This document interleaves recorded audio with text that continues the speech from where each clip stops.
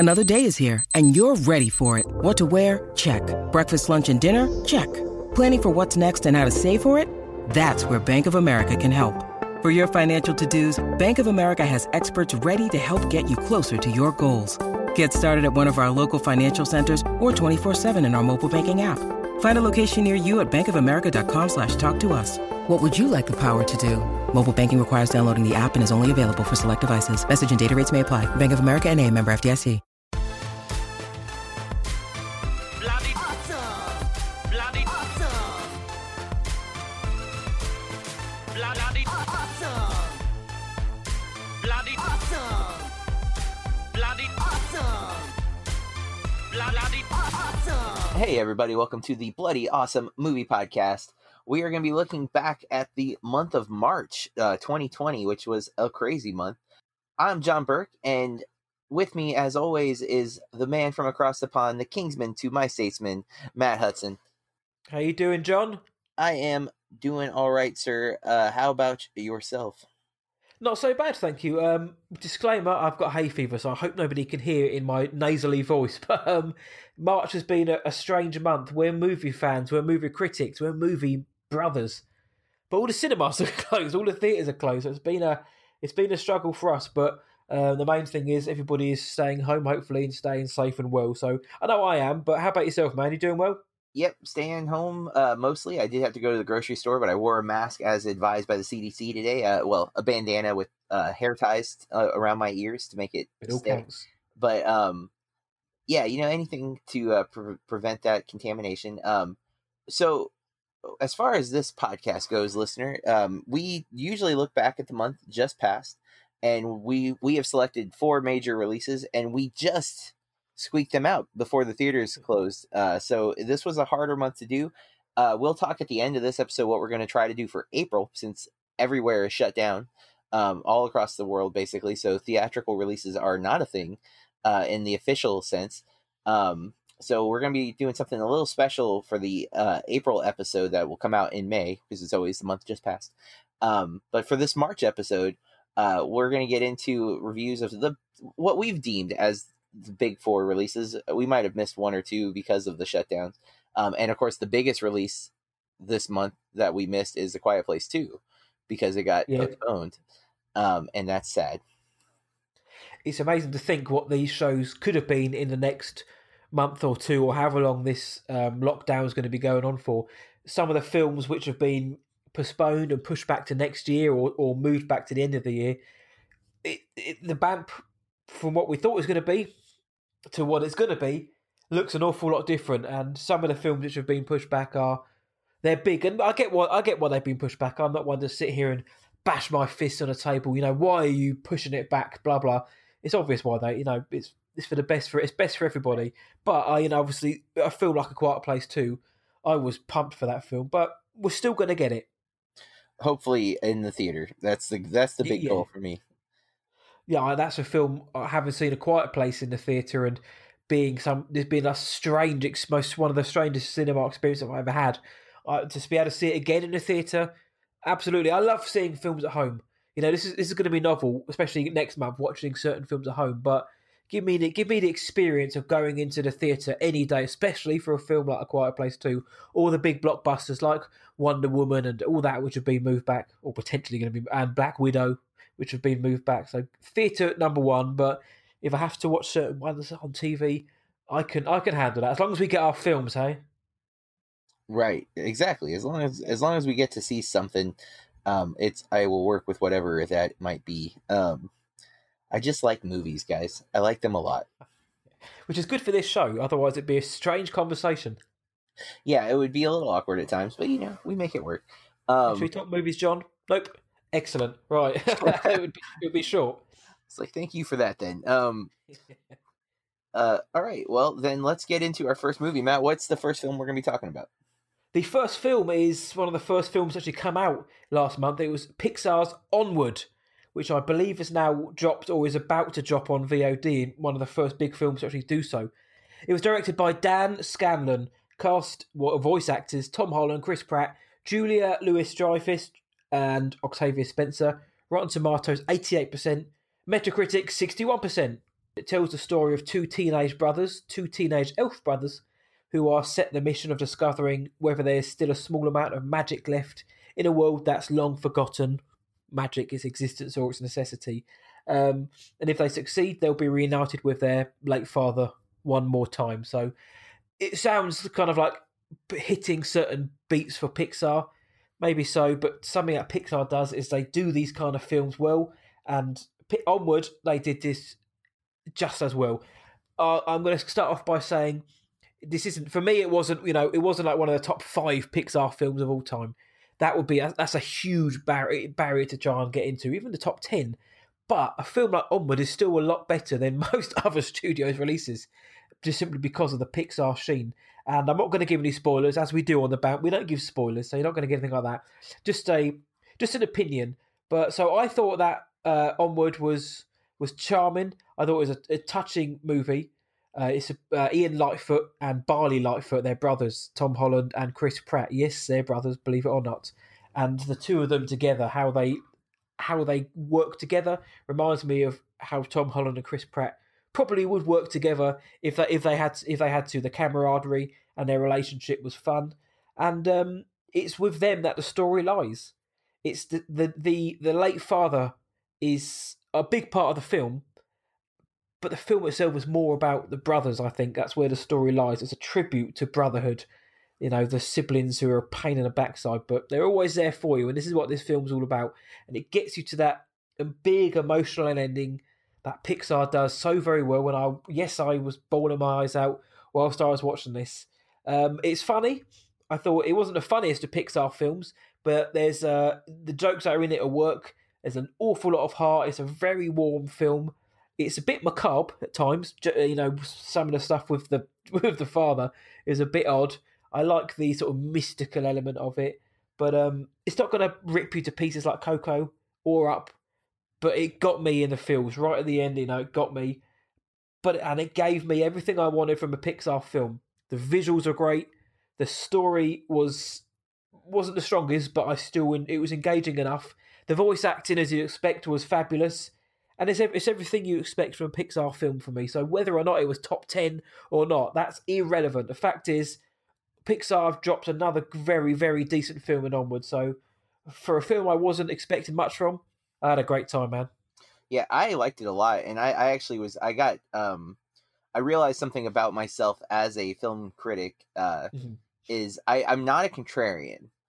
But if I feel like there is too much feedback in a way that I think is undeserving, I will become a champion for something or an opponent to something. Like with Joker, when I saw Joker, I was probably in the middle, and then I kept hearing people calling it like the best movie ever, and I was like, no, and I took a really firm stance fighting that point of view. So it sounds like I hated the movie if you hear me talk about it now, when in fact I just thought it was fine. For Onward, I really, really liked it, and I kept hearing people calling it middling Pixar, and I'm like, okay, first of all, middling Pixar is better than most films. Exactly. Pixar movies are exceptional across the board. There are a few Pixar films that we would really think of as not good, right? Like the Cars 2, the two plain spin-off movies from the Cars are arguably the worst of the Pixar movies. Yeah. I've never seen a Good Dinosaur, and I've never seen Bug's Life. Those are the only two Pixar films I didn't see actually Cars 2 or the Two Planes movies, to be honest. Those are I think the only Pixar films I've not seen. I'm a big fan of Pixar. Toy Story 1, 2, 3, and 4 are in my top 50 movies all time. I love that franchise. I love them excessively, and I love Inside Out. I love Coco. Pixar has hit so many emotions for me and so many things just perfectly. I wasn't excited about Onward going in, and I loved it, a lot of it. I can't think of anything in particular I thought was bad or disconnected. I felt very into it.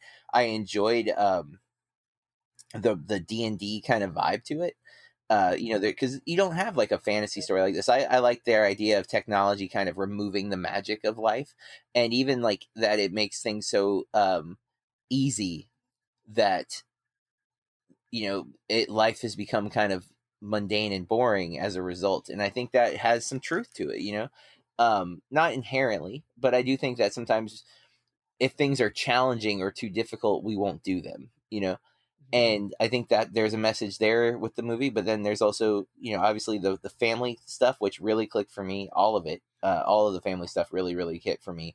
And like you said, the voice cast. I mean, one criticism I saw really irritated me, that they said Chris Pratt's character sounded so much like Jack Black that it was like they actually criticized the film for not just casting Jack Black.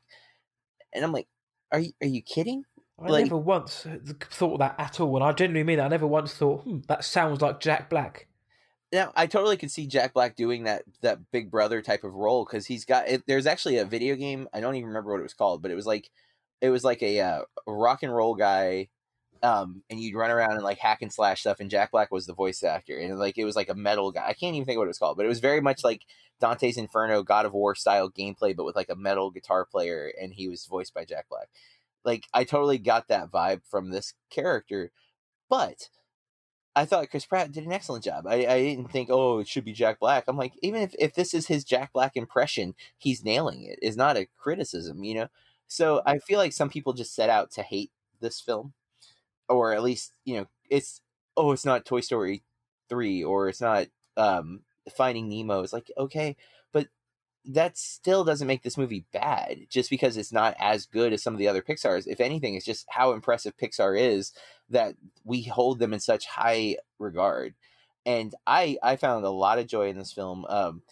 I did have a friend like last week message me that he rented it and was just like derivative and blah, blah, blah. And I'm like, I totally disagree with everything you just said. And he's like, oh. I'm like, yeah, it's okay though. You're welcome to have those thoughts. It's an opinion. It's an opinion. That's right. Yeah. But this movie clicked for me in big ways. It's not my favorite of the year, but it's definitely in contention right now, as so many of the movies that I was looking forward to have been removed from. I don't know when we'll get to see them, kind of thing. But it's definitely in my top 3, I think, for the year right now, like that I've seen, and and I do think that says something. I've seen quite a few movies up until this point. I haven't seen everything, and normally I would be getting ready to head to Tribeca here in a week or two, and that's not going to get to happen. Although I am most likely going to be getting. They're doing some digital movie releases this month for Tribeca as a way of kind of, not losing the whole festival vibe this month, or not being forgotten, or whatever the case might be. So giving the creators their platform. But I still like, as of now, I think Onward's one of the best entries in 2020, and it might win by default if things don't, open up. So you might be right, mate. I think in terms of what you're saying about best films of the year at this rate, is going to be the best film of the year because there's nothing else coming out. But I agree with your point. I mean, everybody knows it, but it's still pertinent to make that. Pixar manages to cram so many deep human messages into their films, which on surface level look like a kid's film about 2 blue guys who look like elves, but there's so much more to it, and they've done it in every single film, even to an extent like the ones that aren't good. And we've got Soul, which is meant to be coming out in a few months' time, which looks like it's going to be another knockout.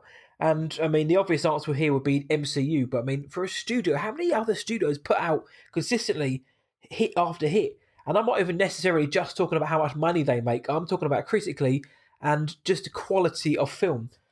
Pixar consistently bashes them out, man.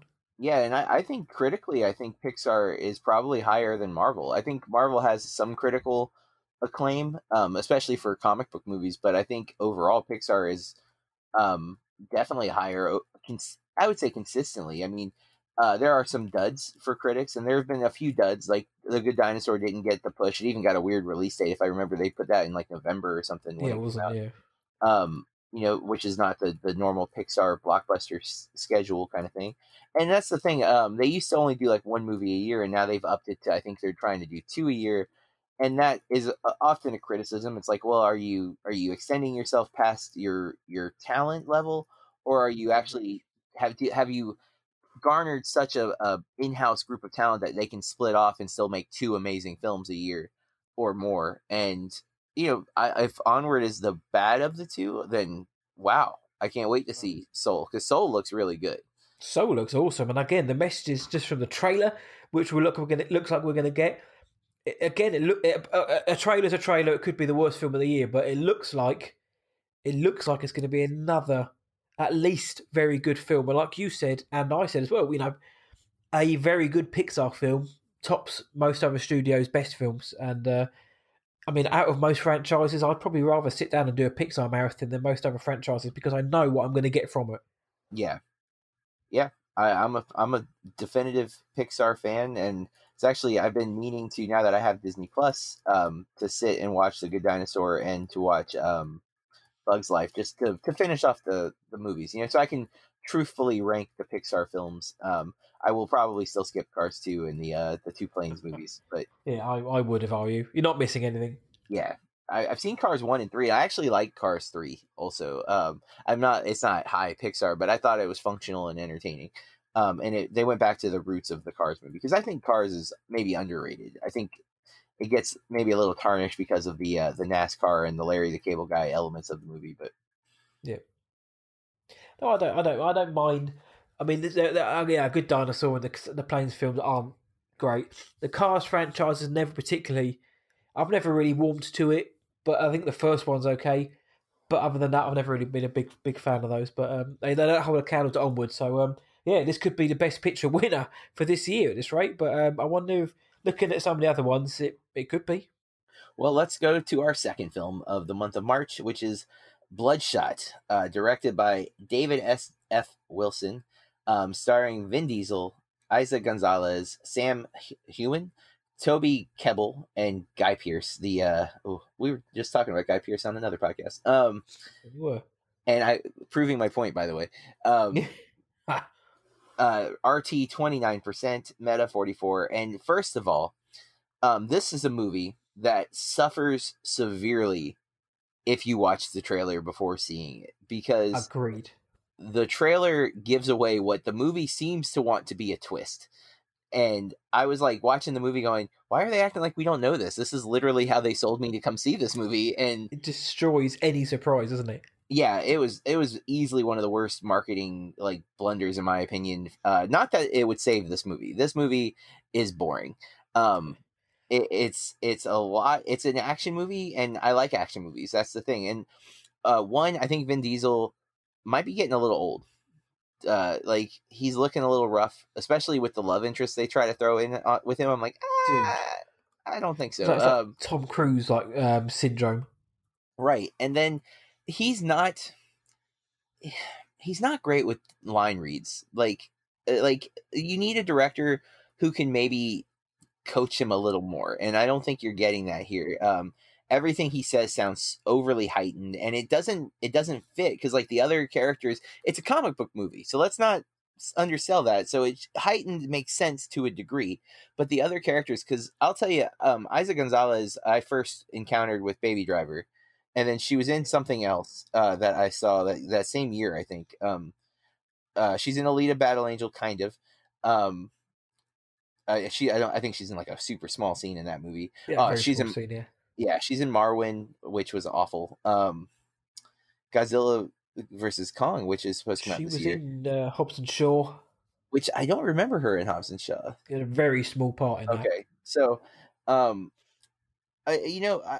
liked her in Baby Driver. She's got some good line reads. I actually liked her a lot here. I think she's one of the highlights of this movie. I think she sells things that otherwise I don't think would have worked at all. I still don't think her and Diesel make any kind of sense together. I dozed off at least twice, and I went to a 5:00 screening, so I don't feel like it. I mean, I do get tired sometimes. I extend myself past a reasonable amount of time. I don't know if I said 29 Rotten Tomato or 44 Metascore, but clearly, indeed, nobody's really loving this, right? This is not a movie that we wanted it to be. We wanted it to be a fun comic booky action movie. This is an interesting seeming character who's got these nanobites in his body that whenever he gets hurt or injured, he comes back. Now, that said, there is one really cool action sequence that I liked a lot that was in a tunnel with flour everywhere. Yes. I don't know about the logistics of flour being transported in a giant, what looks like a gasoline semi-truck. I don't know if that's actually how they transport flour. I've never thought to ask that before. I just assumed it was packaged ahead of time in like little bags. Like clinically or whatever. You'd think it would be, because otherwise it's like touching the sides of a truck. Yeah, I mean, I don't know how it works. So maybe that was possible. Probably not though, realistically. But there's some really cool visuals with the nanobites. But ultimately, the story's kind of ridiculous. Again, because we already know going in if you saw the trailer, you know going in what the twist is. There's the whole first 20 minutes feels like a waste of time, because you're like, yeah, I already know. Let's like get to the thing you spoiled in the trailer. And it does feel like it takes a while to get there if already knowing what's going to happen. So, bad job, marketing team.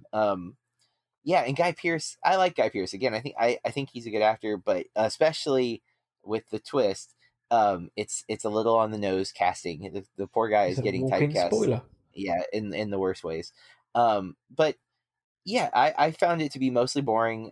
There was a couple of good scenes, and Isaac Gonzalez I thought was really good. Also, I think Toby Kebbell is the other element of this movie that I liked. Oh no, he is not. I take that back. Lamorne Morris, who I did not list, but I really liked him when he shows up, but he's not in the movie very much. But not that Toby Kebbell was bad, mind you.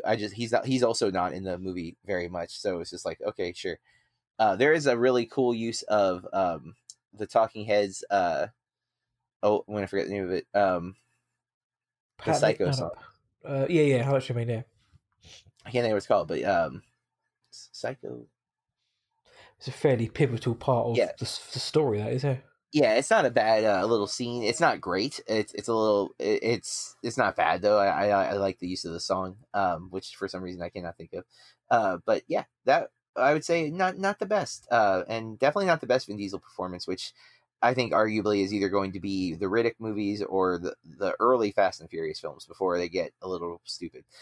Still enjoyable, but I find him harder to take each time I watch those movies. So, Matt, what did you think of Bloodshot? That's what I thought of Bloodshot. Everything you've just said, basically, but a little less positive. I thought this was awful.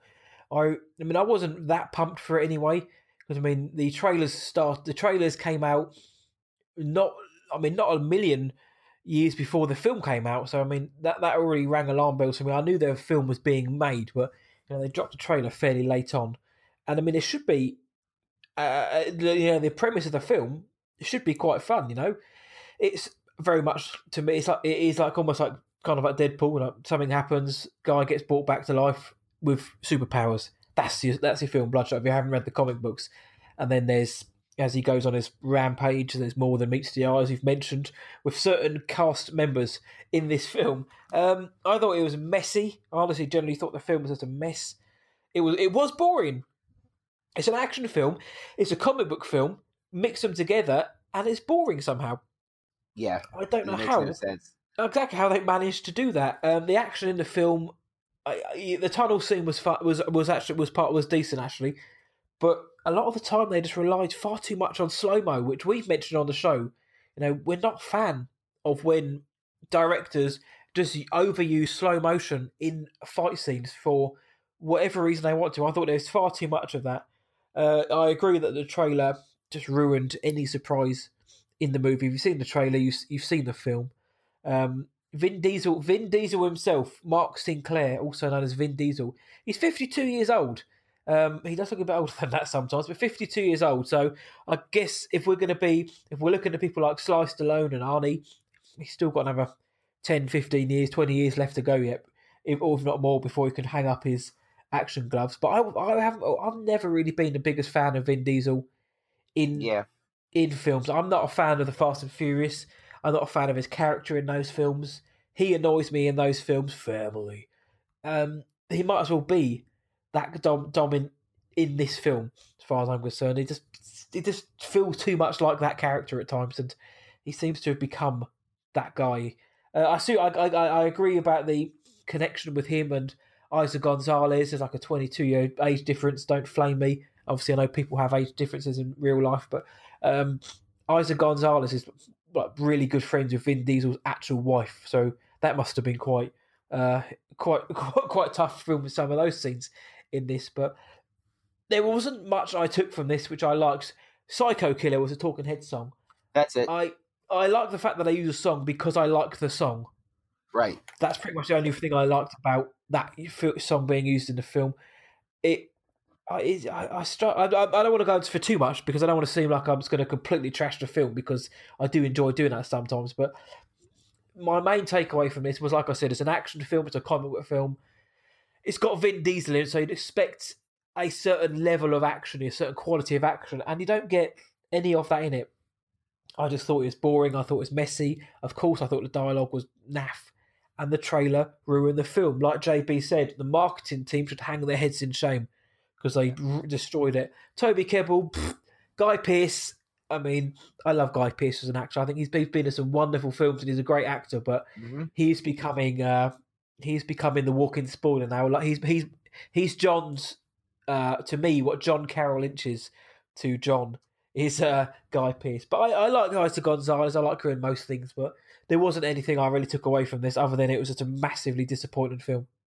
Yeah, which this was supposed to be starting a extended universe as well. Yeah, and it does not look like that is going to happen because its numbers are definitely skewed partially because of the theater shutdowns. Yes, but no, I don't think so. It didn't do well opening weekend. I don't know how well it's doing on this free streaming thing. Probably okay, not free streaming. Well. Sorry, the $20. But to be fair, it's a new thing. It was one of the first movies dropped that way. Some people are doing it out of sheer boredom, and some people like only watching movies at home, which I don't get. I love going to the theater, even with the obnoxious people that I often encounter at the theater. But I like watching it. I don't know. There's something like I find it hard to sit in my chair at home and not get on my phone or get on my computer or do other things while I'm watching movies and TV. Where at the theater, I have no issue shutting it down. That is when you can press my pause, sacred space. Then it's an issue, right? For sure, because I'm going to get up and go to the bathroom 7 times, which I rarely leave the theater to use the restroom. Barring like I can't hold it anymore scenarios, but I tend to hit the restroom right before the movie starts and wait till afterwards in most cases. Home, oh no, if I have to pee, I'm getting up immediately and I'm pausing it, but still those are interruptions. You're taking yourself out of the flow. The flow. A director takes his time. A good director takes his or her time to establish a mood and tone, and you can break that by not being in it the whole time. And that's why I don't like watching movies in segments. Some people will start a movie, go to bed, watch it the next day. I hate doing that unless I've seen the movie before. Because you're just kicked out of it. And I have to teach that way because our classes are 90 minutes. By the time I get them all in and take attendance, we're starting a movie with maybe an hour, 10 minutes or so. Yeah. Most movies are an hour and a half, so we watch them fragmented. But I have to take 10 minutes at the beginning of class when we go back to it to try to get them back in the state of mind that they were in when we were watching it. Which, how many people are doing that when they're watching it at home? So people might have rented Bloodshot, but it's still not. They're not getting the whole experience that we did. And again, maybe they're lucky. Maybe they didn't see the trailer a dozen times. But this feels like a Netflix film to me. As far as this feels like one which could just drop on Netflix and probably, I say do better, but maybe get better figures than it would have done. To be fair, there's a $45 million budget. At the time of its the coronavirus shutting everything down, it made $30 million. So it was on course to overtake its budget and probably break even and do quite well. Whereas dump it on Netflix, more people who maybe wouldn't have gone to see it will probably check it out if it was now that it's on streaming. And I'm just looking at some of the behind the scenes. There's 8 production companies involved in this film, which is never a good sign to see such a huge amount of production companies all with a vested interest in this film. And what the killer problem for this film was the screenplay was written by Jeff Wadlow, the man behind Truth or Dare, Fantasy Island, Cry Wolf. He wrote a screenplay for this, so it's already doomed to fail as far as I'm concerned, because that man is probably a really nice guy, but his recent output has been absolutely horrific. Eye-gougingly horrific. So, Bloodshot agreed. For me was the fact that the marketing started late for me. the team on board, the fact that there's so many production companies, I think maybe actually having it go to streaming, whilst you may not see the financial gain, there may be more eyes on it now. And if people were to like this film, I mean, it's got mixed reviews. I mean, Rotten Tomatoes aside, people online on socials I've seen half and half. People seem to like it as a decent action film, and others really don't like it. So having it on streaming may open up to more eyes. And if word of mouth was suddenly to catch fire, then hell, maybe they'll get their next film. However, I'm certainly not going to rush out to watch it if they did. Agreed. So should we move on to number 3? Let's do it. Speaking of a film which, a controversy, a film which was going to be VOD, wasn't taken from the cinema, we're talking about The Hunt, which has been listed as the most talked about film of the year, which you've never seen. Directed by Craig Zobel and starring Betty Gilpin, Ike Barinholtz, Amy Madigan, Emma Roberts, Ethan Suplee, and Hilary Swank. Rotten Tomatoes 55% and a Metacritic score of 50%. And most people remember The Hunt for the film that was supposed to release in 2019, but it garnered just notoriety, and the man in charge of the United States said some things about it. The studio cried, took it, and immediately pulled it, but then actually saw, well, hold on, we can use this as marketing collateral, which is what they've done. And all of the marketing is now about, the most controversial film of the last few years. The President of the United States himself pulled this, and as I mentioned, the most talked about film we've never seen. What it did do was put an awful lot of hype on this film, because it kind of built itself up to be something bigger than maybe it is. And for me, I liked 50% of this film. I liked half of this film. The opening blast is great, and it really puts you on edge for what might happen. There's some clever casting choices, I will say that. It opens up like a angry Hunger Games. That's what I thought the vibe was going to be, which in its own way is derivative. But an adult Hunger Games, we have other films like that. But I like that. About halfway through, I started to lose interest or become less engaged, which is strange, because the protagonist of the film really starts to come into themselves at that time, and I had no issues with that. I think Betty Gilpin was very good in this film. Actually, I enjoyed her character in this, but as the explanation, like the convoluted explanation of why this hunt was going ahead began, I became thinking, the obvious metaphor for the haves and the have-nots works in parts, and it's obviously The Hunt is a satirical film. This is what it lives and dies by. For me, the jabs it takes aren't as smart or as heavy as they think they are. I don't think. There's satire, and then there's kind of middle-of-the-road satire that doesn't offer a stance. It says a lot, but doesn't take a stance on something of like a firm viewpoint. And that's what I got from The Hunt. And for me, it lost its way. Hilary Swank, when she turns up, is great, and her and Betty Gilpin have a really good scene together. I actually enjoyed that. But I think maybe the hype got to me somewhat, because I was expecting this to be something else, because I'd seen a lot of people saying when they went into this, they came out saying it's gory as hell, it's bloody as hell, it's violent. Don't get me wrong. If you don't like gore and violence, and sometimes like OTT deaths, then you might not like The Hunt.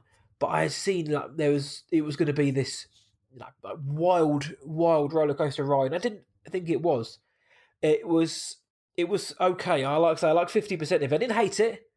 I just didn't love it. So I just thought it was fine. So their marketing was very good. Unlike the Bloodshot, who completely blundered their marketing, The Hunt, the marketing for that film, really well done.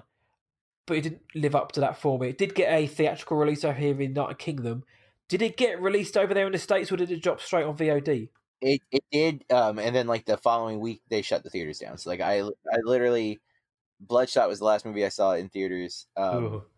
Yeah, and I the only reason I did was because there was a movie deal with Regal that if you saw Charlie's Angels, Jumanji, Bad Boys for Life, and Bloodshot, you got all 4 digital copies for free. Nice. So I was like, well, I didn't know we were going to lose the theaters at the time, but I was like, well, I want to go ahead and check this off the list so I can, because I already saw the other 3. I'll check. Actually, I didn't see Charlie's Angels. I bought a ticket, never made it to go. So I actually just got my digital copy the other day. I still haven't watched it yet, but so I went to see this first because it came out, I think, the same weekend as The Hunt. And then I went to go see The Hunt, and I didn't get to. I like the next day, they shut the theaters down. Like, I was like, I really want to go, but I was nervous about going because like people were saying you shouldn't, and then I didn't, and then they shut the theaters down. I was like, oh no. So I had to rent it on VOD, and the thing that disappoints me the most is I am a big fan of Damon Lindelof. Yeah. Who wrote the screenplay with Nick Cuse, who I think he writes on some other stuff, and like HBO's Watchmen from this year that he wrote, loved. I think it's a masterpiece, and that's kind of why I was surprised he wrote this, because this feels like it's almost on the other side of the political spectrum, because our protagonist is the right wing, and I actually went into this movie thinking it was going to be flipped, that Betty Gilpin's character was going to be your liberal, character and fighting against the rich right wing 1%ers, and it's not that. And it's the other way around, and it's not the people in the Hunger Games type scenario are not 1%ers, but they are the conspiracy theorists. They're the ones calling the Democrats snowflakes. They are the ones who are supporting the 1%, despite the fact that the 1% are the ones that are generally putting them in the positions that they're in. And the irony of that, of course, is lost on them. And that's the characters that you are rooting for, which was surprising. That was not what I was expecting. And to be fair, the quote unquote liberals that are putting them in this position are not us either. They are the Hollywood types. They are the wealthy Democrats who have power and sway in some capacity. So it was not really like, there are political messages and commentary built into what's happening, but not really. Like, it's all superficial. It's not. It's kind of more like stop saying we are these things or we'll become these things is essentially the message of the film. And I don't think that's a spoiler, mind you. It doesn't give you plot points. It just kind of gives you a general idea, and you see it in the trailer. Like, it doesn't take long to end up at the Hunger Games moments. Yeah. It's pretty quickly there. There is some big names in this movie, and they're used creatively.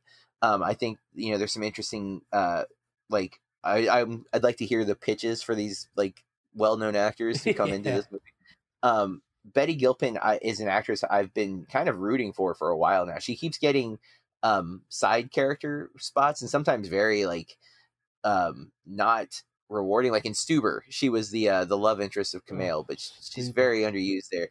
I liked Stuber, but only because I love Kumail so much. And she was in the rom-com satire with Rebel Wilson last year. She was the best friend character in that movie. I can't even think. Isn't it Romantic? Is that it? Yes, that's the one. Yep. I just did Glow as well on Netflix. And that was the first time I encountered Gilpin. I think was on Glow, which I loved the first season of Glow. I never made it to season 2 or 3. Nothing against the show. I just never went back to it. I really, really want to. I just keep not doing it. I probably should just throw it on when I'm working or something. But I like her a lot. Hilary Swank, I actually. I'm a big Karate Kid fan, so like when the next Karate Kid came out, I was a fan of that too, because it was on like Cinemax or whatever when I was a kid, so I would just watch it every time it was on. And a lot of times Cinemax would show like Karate Kid Part 1, and then we'll show the next Karate Kid right after, so I would just watch it all the time. So that's really where I encountered Hilary Swank first. Most people know her for $1 Million Baby, a movie I still have not watched. But that's what I think of, and so there is some when you get to see her kind of training, and it reminded me of Next Karate Kid a lot. Yeah, it was fine. I didn't dislike the movie. I didn't love the movie. It was just cool. I do think the first half is much more entertaining. And then you get into it, slows down and becomes a different movie in the second half, and it makes sense when it shifts. I think within the plot.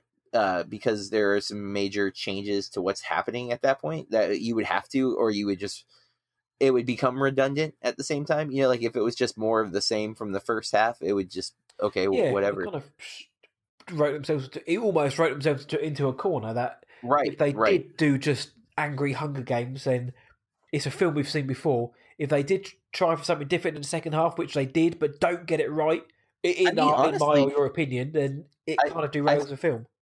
I think if you were to put this beat to the Hunger Games, though, the Hunger Games does the same thing, because you have when the stakes are people are going to die, eventually you run out of people, right? Because that's the whole point, is like we're fighting to the end. Battle Royale, which is the I think it's a Japanese film, yes, which very good Japanese. everyone blamed Hunger Games ripped it off, and it did. Very similar. The first half is boom, it's bombastic when it starts, but then you have to go into more of a cat and mouse type situation because there's less people, and if everyone, if you get a winner too fast, then it's a different movie too, so. But you could use your location, like they're kind of almost in that one location. They don't ever really kind of leave that location. Whereas when you start opening the world up, then it could work. But if it doesn't work for me, like it didn't in The Hunt, then it just becomes a bit. I don't know, like the way the plot gets from A to B to C in that second half is at times is a bit. I know plot convenience is a thing and it works, but sometimes I just thought it felt. It's one of those things where you kind of roll your eyes, like okay, but it's a satire, so maybe they shrug that off as their excuse. Yeah, of course, I'm not giving it to them, but I think sometimes satire is like, well, it doesn't matter, it's a satire. Like it doesn't matter if it's logical, it's all a joke anyway. So it's like, well, that you can make really intelligent satire. You just make a good film to start with. But The Hunt was an okay film, but if your film in itself is taken that standpoint, fine, but you've still got to have a fairly solid, that screenplay or narrative, rather than just relying on that kind of. Whereas I agree with you, if you're relying on people just saying it's a satire, we'll overlook it, then I don't think you've done your job as a writer. Right, and again, especially when you look at the caliber of writer that Lindelof is, exactly, with Lost and Leftovers and Watchmen alone, like he's clearly got maybe a better knack for long form storytelling. Because if you look at his films, they're not all great, but his TV series have been very, very good. And granted, usually TV series you're not alone. I don't know how many writers he had with Watchmen, and I don't know how many writers he had with Lost. I know it was a lot for Lost, and some people will argue that Lost loses it later. I disagree. You got to give season 4 a little bit of a leeway because the writer strike happened, but otherwise, like, I think Lost holds up very well. But I guess that's it for The Hunt. Because we've said everything, and it's fine. It's not. I wouldn't pay $20 for it. Yes. Nor would I pay $20 for Bloodshot as alone. Like, to be fair, we go to the theater a lot, everyone. So obviously, you're like, "What? You pay money? You're right." But we pay a subscription fee for a unlimited pass. That's right. Yep. In that instance, The Hunt is a great film to watch for an unlimited pass. And again, I don't mean to sound like I'm hating on it, but it's one of those films where if you're on the edge and you have one of these passes, go ski it. Absolutely. If we lived in a world where we could, I'd absolutely say go and see it. Or if you're splitting it with like 5 or 6 people that you're all locked in, not going to someone's house that you're not supposed to be. Like if you live in a house with like 5 or 6 people and everybody wants to watch this movie, okay, $20 split 5 ways is $4. $4 sure. a pop, yeah, it's good. It's $6.5 million it made at the box office before it's going to be pulled from a $14 million budget. So whether it would have hit that or not, who knows? But yeah, this film for me would. I think it makes more success on streaming, and I don't mean to sound like a broken record, but Bloodshot and The Hunt for me are very much films which you put onto streamer services, but you push them. You give them a bit of love rather than just dumping them, i.e. like Netflix does. But you give them a bit of love, give them a bit of attention, and then more and more eyes will see it. And again, you may word of mouth. Maybe people will overlook more flaws because they haven't paid to go and see it. Obviously a monthly fee. So The Hunt was fine. Yeah, so let's go to our last movie of the month, is The Way Back, directed by Gavin O'Connor, stars Ben Affleck, Al Madrigal, Janina Gavankar, and I feel like there's probably some other people that show up. Michaela Watkins is a face you would probably recognize. There's a lot of the kids that I don't think get enough credit on the credits. Like if like IMDb and stuff, they're like way down on the list. But Brandon Wilson is one of the important kids. And none of them have pictures because they're all new actors, so I don't have like enough info here. But so The Way Back is one of those. It clearly has like that inspirational type of vibe in the trailers, and I gotta say, it takes a lot of shortcuts with the storytelling, and like it seems. Oh, I'm sorry. It has an 84 84 RT score, 68 Metascore, and that's because it is you cannot watch this film and dislike it. I don't think, because one, I do like Affleck. I've always been kind of an Affleck supporter. I find him to be a screen presence that I tend to like. I think he's good. I don't necessarily think he's like the best actor, but I think he's always pretty solid. Even in some of the bad movies, I think he's given pretty decent performances.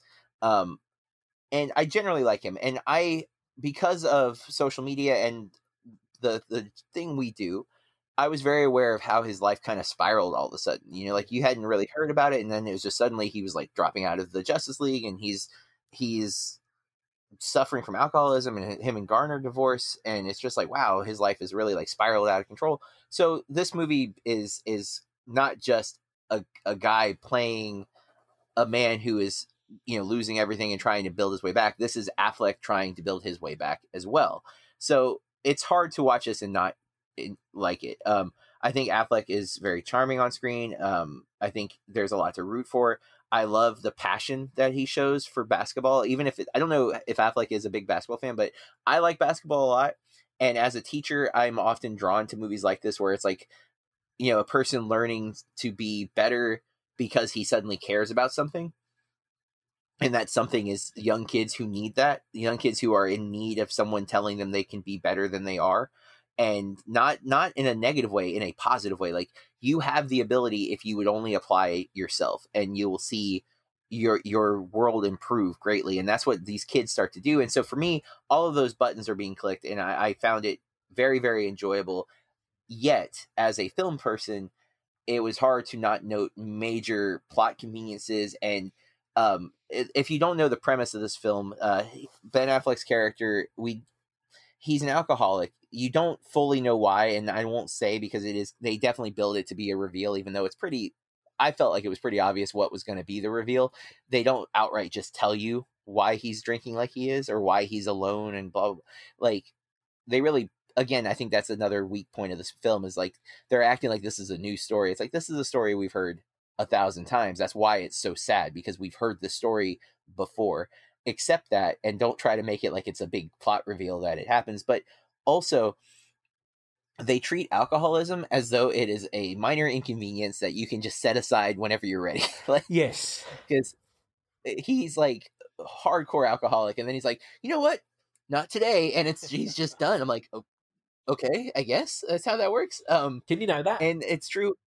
Yeah, apparently. I mean, maybe that's what Affleck learned in the 12-step program. I mean, you know, and there's issues, I think, with like, they introduce a lot that never really goes anywhere, and I'm okay with some of that. There's some silly moments that happen later, it's a very cliche film in a lot of ways. The things you expect to happen to someone who's fighting alcoholism happen, but they don't happen in any kind of cohesive way. But there is something about this film that I can't. I'm even looking at like the other film reviewers on Letterboxd. It's mostly positive. And it's because I think it's heavily because of Affleck. I think there's an earnestness to this performance that is hard to deny. He's clearly working. He's letting us see him working through what he's working through. And in a way, I feel like asking for us to forgive him, even if he didn't necessarily do anything to us. But, you know, I guess maybe there's that, when you have a persona, when people look up to you and you fall, you maybe feel guilty about it. Yeah. And I don't know. I enjoyed this movie.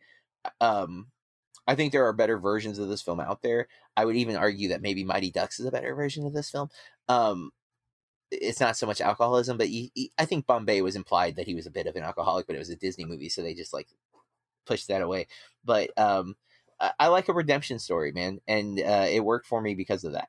What do you think? I'm glad you mentioned Mighty Ducks, because I was going to say the same too.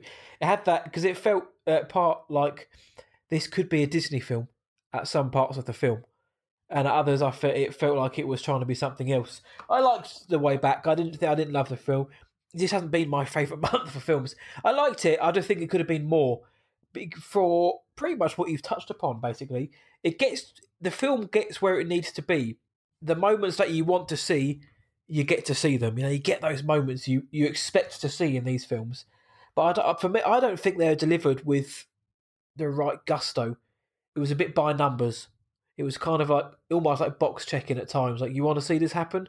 Get to see this happen. You want to see this bit happen? You want to see them get to here? Great, because we're going to do it.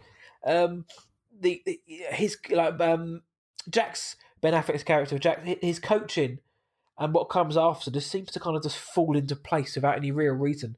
I don't think you ever see Jack being a good coach. I don't think, anyways. For me, it's very quick. Like you said, at one point an alcoholic counting 30 beer cans in a fridge, which was quite a challenging scene. Actually, it's a great scene. And then the next you're a coach and you kind of shouting at people and suddenly they're winning games all of a sudden. I don't really think the players were given that much depth. Everything just kind of happens. And then that's it. Do you know what I mean? Janina Gavankar was underused. I think she had a bit of a hapless task in this film, and I like Janina Gavankar. I mean, Ben Affleck... Blindspotting. Get that in there. And Battlefront 2. Ben Affleck, like you mentioned, he's been embracing sobriety. So, yeah, obviously, big respect for that. And this was intentionally, unintentionally, a vehicle for him. I think I read him say that this was like therapy almost for him, because he was almost acting out his own demons via this character and was able to express them, which is great to read. But this is a vehicle for him, whether it's meant to be or not, because without his understated performance, very good performance, do you know what? I think the movie falls quite hard, actually. I think without Ben Affleck leading this film, I think it's a by numbers sports redemption flick, I think. And I think his personal story adds a lot to it being exactly so compelling. And the fact that it's Ben Affleck just seems like a genuinely decent guy. You kind of root for him. You mentioned Ben Affleck. I wanted to, as soon as you mentioned this, I was like, right, I've got to ask you. I've got to put you on the spot. You mentioned Ben Affleck. He's a solid actor. He gives a good performance in each role. I'm going to ask you the question now. Who's a better actor, Ben Affleck, Casey Affleck? Who wins? I think Casey's a better actor overall, to be honest. Or at least maybe the movies he's done I find to be more impactful. I do think Ben is a little more versatile. Because when I think of Casey, I think of kind of dour and regaining confidence. Like there's a confidence there, but it's like it's gone. You know what I mean? Like he's lost it. Like Manchester by the Sea, Gone, not Gone, Gone Baby Gone. Is that the one where he's the detective? Yeah. I really like that movie a lot, and I love A Ghost Story. But he's not really visible for most of the movie, so to be fair, but I think Ben is a little more versatile. Because he's done, I know him from Mallrats. That's where I grew up, an Affleck fan because of Mallrats, and then like Dogma, same crazy like over the top comedy. In Chasing Amy, I love Chasing Amy, and his performance in that is a little more dramatic, but there's humor there. And then you look at Daredevil and Batman. Obviously, he's done the comic book films. He's done. The Town is excellent. Really, really like that. I think he's a really solid director. I think Argo's good. I think The Town is great. I didn't see the Louisiana gangster movie, Live by Night, something like that. I think that was his last directing job. I think. I never saw that one. So, but I think I like Casey a little more. I don't know. I do like both, to be completely honest. And I've missed some of Casey's other movies. Yeah, I've missed I haven't seen the Assassination of Jesse James by the Outlaw, whatever that long title is.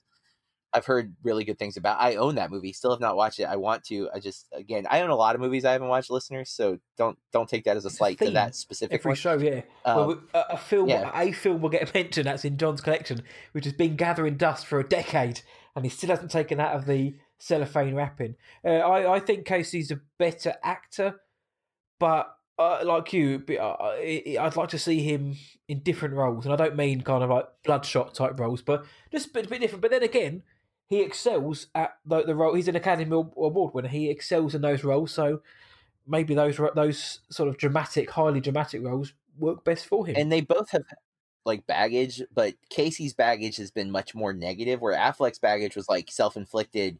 I hurt myself, where Casey's been accused of being like a jerk, and like there was the whole like sexual harassment type thing. It wasn't a full-on harassment, but it was definitely not okay kind of stuff. But not as bad as like, it wasn't career damning like Kevin Spacey or Louis C.K. kind of thing.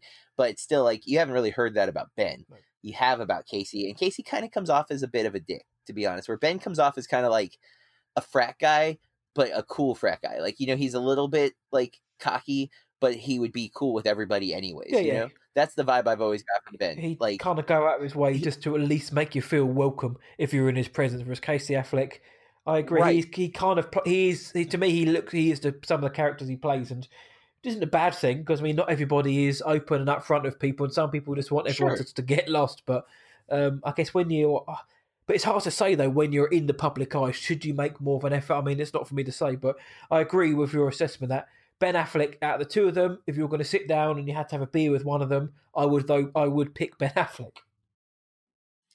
Me too, for sure. I think it would be a much more fun time. Not obviously right now, it probably wouldn't be cool to have a beer with Ben Affleck, but you know, maybe a tea, a coffee. I'd be down. Yeah, I'll add that as well. Yeah, I didn't think about that. The Way Back. I would say overall for the month though, Onward and The Way Back are the standouts in a positive way. I think Onward is by far the best. But The Way Back, I was surprised at how much I liked The Way Back, because I honestly was like writing it off as a cheesy movie from the trailer, and the cheese that's there was delicious, and it worked for me very well. So I don't really like cheese in any way, shape, or form. I like a cheesy film, but I'm not a massive fan of cheese in itself. However, if I go keto, I'll have to make sure I am. But yeah, I agree. Onward was the best film of the month for me. The Way Back, I didn't think it was a bad film. Don't get me wrong. I thought, I enjoyed watching it. But like you said, once you get past the kind of feel good factor and like the punch in the air redemption arc, you do kind of you can quite easily look at it and think, right, well that was that was always going to happen. Oh look, we got that scene. We cliche and convention again came into it, but as a film, yeah, man, absolutely check it out. If anyone gets a chance to watch it, check it out, because especially if you like a sports redemption film, I definitely recommend it. But yeah, for me, it was too good, too bad this month. Or too good, one bad, one not. One was fine. Yeah. All right. Well, let's real quick. What we like to go over anything else we watched for the month. We just kind of run these down real quick. We don't read off all the stats or anything, but everything here I've watched is actually two are Netflix movies. And one is a VOD release that I actually will spend an extra moment on, just because I don't think people have heard about it. I finally watched Horse Girl, which is the Alison Brie written film on Netflix. It's super weird. If you like me and the podcast that we do, Corey and I are going to be doing an episode on Horse Girl for Movie Club, which is why I watched it finally. But I am an Alison Brie fan, and they did just add Community to Netflix. So if you haven't seen the 6 seasons of Community, the first 4 are amazing, and then you should just finish it because you've committed to 4 seasons. So I watched All the Bright Places, which is a movie that I want to, if you watch it and enjoy it at all, you need to watch the director's other 2 films. Brett Haley is the director. He directed Hearts Beat Loud, which is one of my favorite films in the last decade. And he also directed The Hero with Sam Elliott, which I adore. I don't know if they'll work for everyone. They're actually different in a lot of ways, but what he is able to do is take what should be sad situations, and they are at times, they are genuinely sad. He does not make fun of them, but he somehow manages to pull out the silver lining of those situations. That yes, this is hard. Yes, this is tough, but look what good can still come from this. And right now, I think that is what we need. I honestly think he's one of the most optimistic directors working today, and he's not dealing with schlock. He's not making movies about optimistic things. He's making movies about real problems, but reminding us that that doesn't mean it's the end of the world, that there's still stuff worth living for. And I think that is a really cool message he's able to put into all three of those films. And they're very, very different. All the Bright Places is a young adult novel adaptation, but it does have the terrific Elle Fanning and the apparently controversial Justice Smith. Not everybody likes him. I'm actually kind of a fan. Ambivalent. He was in Fallen Kingdom, which a lot of people hated. He's in Pikachu, Pokemon Detective Pikachu, whatever the full title is, Detective Pikachu, which, yeah, I like him there. And then he's in Paper Towns. I like him there. I like him in this movie. I think this is definitely worth your time on Netflix. And then the last one I will spend a little more time on, if that's okay, Matt. I watched this movie called Banana Split. It is on VOD. It has a 66 Metascore and a 5.9 IMDb user score. I think that's insane. I don't know what people are watching. I thought this was great. The worst part of it is Dylan Sprouse, and he's not bad. He's just like, you could do without him, because it's really about this friendship with this girl, April and Clara. April is Hannah Marks. That's the actress's name, and she also co-wrote the script.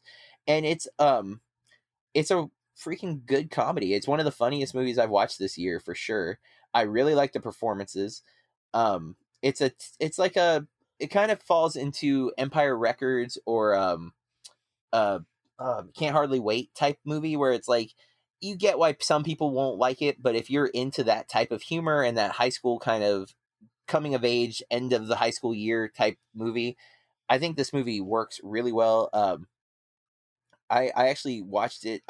I'm a big Friends fan. I think a lot of people know that about me at this point. But in that series, Ross has his ex-wife, and his ex-wife marries a woman, and that woman's name is Susan on the show. The actress that plays Susan is Jessica Hesh, and she is the mother of the main character in this movie, and also named Susan, which I thought was really cool. But some of my favorite scenes in this movie are at the dinner table with it's her younger sister, the mother, and her, and they're just, it's so funny, the interaction between the three of them. I really enjoyed those scenes. I thought it was a lot of fun. If you're looking for a comedy, you don't mind a little bit of cursing, and there is sexuality. I don't think there was any nudity, but there is like some blatant sexuality built into the film. It's a coming of age story. That's bound to happen. And yeah, again, not a criticism to Dylan Sprouse. I do think Cole Sprouse is a better actor. Dylan's fine here. He's kind of a minor character, but I think if you have the opportunity to see Banana Split, I say check it out. The fun thing is, when he said Banana Split, I was confused by which film he meant, because there was a horror film that came out recently called The Banana Splits Movie. The Banana Splits. And I was like, right, is that? And as soon as he started talking about Dylan Sprouse and comedy, I was like, this was like a weird kind of like messed up horror film, like bizarre horror film. It turns out I was thinking about a completely different film. So yes, and should be noted, this is Banana Split. It's, if you look it up on IMDb, it's 2018, but it just came out on VOD because it did the festival circuit, so the release date is off a little. I think the VOD release was like March 27th, and I watched it on a screener. But I really, really enjoyed it, and I encourage people to seek it out. You can get it on, Vudu or iTunes or Amazon Prime, that kind of thing. Not free with the subscription, but with the rental fees. Okay, out of those three films, if I was going to watch one tonight after the show, which one would you say? Of the three, I would say Banana Split. That's the one I enjoyed the most. And I enjoyed All the Right Places. I'm still not sure where I fall with Horse Girl just yet. It's super weird, but it's weird by design. That's definitely what it's going for. But yeah, I'm not sure if I like that or not. So okay, cool. I only saw one as an extra for many different reasons, but a lot of it is because a lot of the stuff, like we've mentioned on other shows, when I go onto Netflix, it's not often a film is on there which is marketed for me. I mean, you get recommended films, but they disappear within like 30 minutes. You go back again, it's not there anymore. You have to really dig or rely on word of mouth or social media. And for this film, I did actually. JB turned me onto this film, but I had seen it online. But it was John's recommendation in one of the last shows we did, which made me sort of sit down and watch it straight away after that recording. We finished recording about 11:30 p.m. my time. This film was an hour and a half. and I thought, I'll go on, I'll chance it now. I'll put it on. It's on Netflix. It's called The Platform. It's a Spanish film, Spanish horror film. It's a sci-fi horror thriller film. I thought I'd give it a go. I've heard a lot of things about it, and I am a big fan of international horror or just international films, or as we call them, film. That's from a different country. Big fan of it, especially the Spanish horror. I'm a big fan of those. This one's directed by Golda Gaztelo Arrufia. I know JB hasn't seen this, and I know it's on his watch list, and we don't do spoilers anyway, so I won't say too much about it, but it's an odd film. It's got a big old message in it. We're talking about the haves and the have-nots. There are big messages in this film. Basically, it at the top is reside these, the upper class. They eat well, they live well, and their cast-offs, the food and the drink, it descends on a platform down various levels where people are kept in twos, so 2 people per level, and you're in there for a set amount of time, and every month or so, or every week, I think it was every week. After a certain amount of time, you change levels. You either go up or you go down, and then of course that then changes your dynamic within the platform. It's a strange film. Obviously, it may be because it's late when I watched it, but I struggled to take it all in. The actual ending of it, but I wasn't a fan of the ending. Again, not going to say why. Wasn't a fan of the ending. But as for the rest of it, it was an intriguing film. It was an engaging film. It's not an exciting film. It's not a film which is it's not gonna get your pulse racing, or it's not. It grabbed me more because I was like, what is actually going on here? Or where is this going to go? Rather than I'm hooked in this film. Ivan Masage, who's the lead, does a really good job in this film as leading this film. But it's not the best Spanish horror film I've seen. Here's that phrase again. It's very much a Netflix film for me. I liked it. I wanted more from it. If you don't like gore, there are scenes in this which are very gory. There are scenes in this which are very good, as others which aren't great. But overall, I'd recommend watching it. If you like sort of like weird, slower international horror films, you're going to dig The Platform. If you don't like weird horror, you're not going to like The Platform. If you don't like horror, I don't think you like The Platform. The messages are potent. The message is very, very in your face. It's not subtle. But I enjoyed it. But it's not a film I'm going to rush back to watch anytime soon, if at all. Not because I hated it, but it's a one and done for me. So for me, the only film I saw other than our big four was The Platform, and that was only available on streaming. And going forward, that may be our best bet. Yep. And that's what we'll end with for April, since there's not going to be any theatrical releases. We are going to be looking for more streaming releases, and Netflix is going to be the home for that more than anything else, just because they have a lot of originals coming out.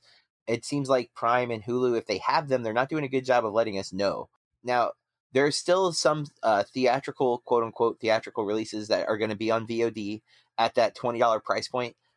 But, the job market's unstable. We're not sure how much money we want to drop on stuff like that just yet. So we're still in the ups and downs. So we've picked about 6 movies right now that we're going to end up choosing 4 based on the availability for us to watch them and stuff. But we would like, if there's a streaming movie that you know of and you want to hit us up on social media, I think that's a good place for this. You can hit us up on Instagram at Bloody Awesome Movie Pod, and on Twitter at BAMP_podcast, BAMP_podcast. And Matt, where can they follow you on the internet? They can follow me, whatIwatchtonight.co.uk. That's the home of me, basically. On social media, Twitter and Instagram, What I Watched Tonight, and on Letterboxd is at WIWT. And you can follow me at BerkReviews.com, BERK Reviews.com, and Berk Reviews on Twitter, Instagram, Letterboxd. It's all the same. And that's where you get your Bloody Awesome Movie podcast every month. If you like what we're doing, please rate and review us. It helps us to get new listeners. Share it, retweet, do whatever you can to help support us. We are grateful for all of you that listen. We hope you're staying safe in this scary time. March was a weird month. April is going to be even weirder to talk back about as we look. We're recording this the first week of April. So when May hits, we're going to be looking back going, oh man, or oh man, hopefully the first. We'll see how it's going. But otherwise, I think that's it for this episode. Matt, what did you got to say? I'm just going to tell everyone, stay safe, but still, keep it bloody awesome. And keep watching movies. Blood, blood, blood, blood, bloody, blood, blood, blood, blood, bloody, blood, blood, blood, blood, bloody.